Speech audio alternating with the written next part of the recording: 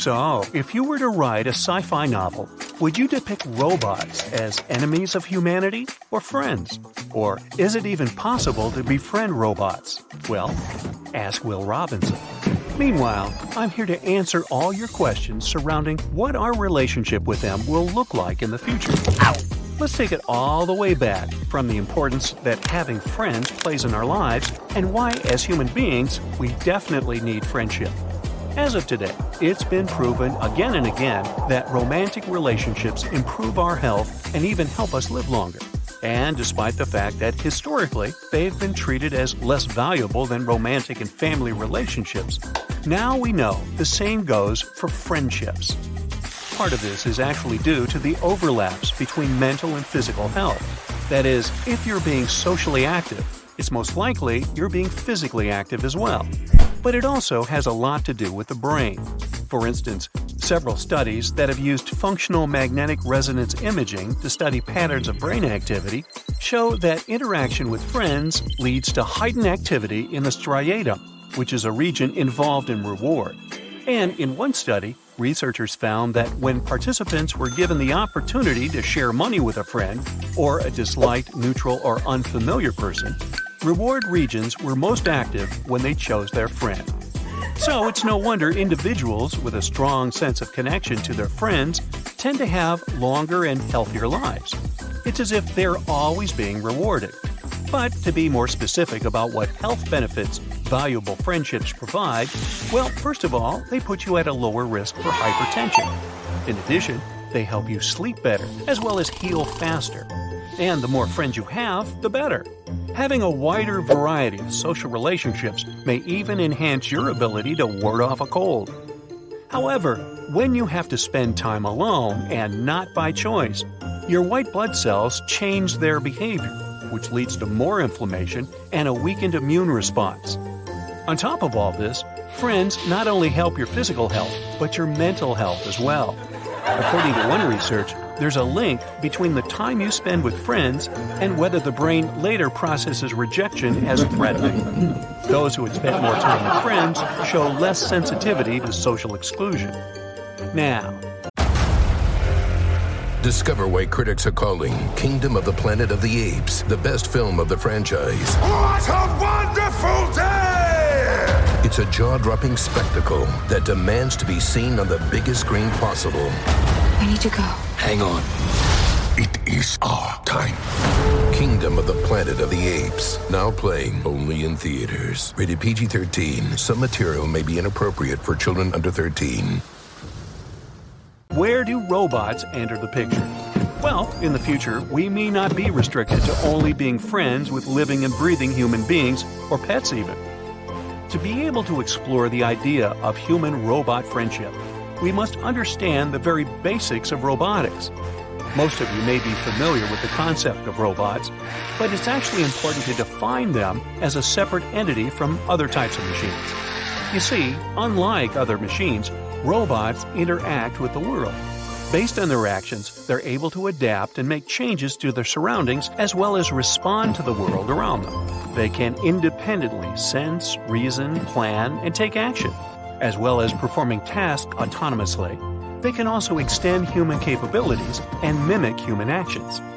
The field of robotics traditionally centers on creating robots to perform simple or repetitive tasks, as well as tasks with hazardous conditions for humans. Yet, thanks to the development in machine learning and artificial intelligence, there is a measurable increase in human-to-robot interactions. There are some reports which suggest that the number of robots around the world could reach 20 million by 2030.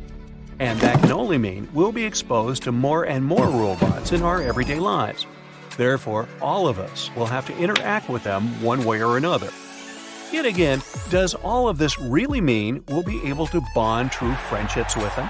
And if so, will our robot friends improve our physical and mental health in every way like our human friends do? Or are robots even capable of being friends? As of today, there are quite a few robots that can perform intelligent tasks, such as adjusting how they respond to individuals and organizing themselves without direct human input. Some examples of that include prosthetic arms that can learn from the person who is wearing them and adapt to their needs along the way. Then there are physical therapy robots that coach patients to learn a task by assessing their individual needs and offering them just the right amount of help. There are also what researchers call swarm robots, also known as a large group of robots. After getting a single command, they are able to collaborate with each other and organize on their own to fulfill the task at hand. This makes them perfect for dangerous tasks such as exploring a collapsed building. Instead of a human having to give commands to each individual robot, you send in the team and they coordinate the whole mission themselves. Talk about autonomy and cognition. So, since robots are able to do all that, it's obvious they can make good friends, right? Well, friendship is not all about benefiting from each other. Take Aristotle, for example. He says that true friendship is premised on mutual goodwill, admiration, and shared values. Accordingly, friendship is about a partnership of equals. So, can we achieve that with robots? Because so far, the relationship we have with robots is what Aristotle would call an inferior one. Yet again, even in this state of benefiting from robots, we relate to a robot just like we relate to pets, possessions, and people. Many folks these days always thank ChatGPT for helping them out with stuff. Some people who work on robot ethics believe that what they do, that is, bonding with a robot, is just a waste of emotional energy. That is because these entities can only simulate emotions, and this will always be less rewarding than forming human-to-human bonds. Well, I've already named my robot vacuum cleaner. Sorry, not sorry. And I know I'm not the only one. According to an engineer who worked at a vacuum cleaner robot company, when customers were offered brand new robots to replace their broken ones, they would decline the offer, saying, "No, I want my robot." They didn't want to replace the robot because they'd grown attached to it. The thing is, according to the psychological evidence we have so far, what I and many other people do couldn't be any more normal. Because according to it, as human beings, it is in our nature to extend emotional connections to things that are very different from us. That is, even when we know they are manufactured and pre-programmed. But the question is, do those connections constitute a friendship comparable to those shared by humans? If we try to answer this question based on Aristotle's idea on friendship, the answer would be no. Then again, the ones that can be considered equal are all destined to evolve over time. So instead, let's look at it this way. Robots can be good companions which can address our urge to feel a social connection. They can provide physical comfort, emotional support, and enjoyable social exchanges. They won't reject or judge you. One might argue that they also won't understand or empathize with you. But the thing is, they don't really need to. Most people talk to their pets, even though these animals don't understand the words. But they still help you feel less lonely at the end of the day, and robots can do exactly that. There are potential risks with human-to-robot friendships, however. If robots can become our friends, they can very well become our enemies too. But not in the way that sci-fi movies depict. Robot friends can turn into a problem if people start neglecting their relationships with other people to spend more time with the machine.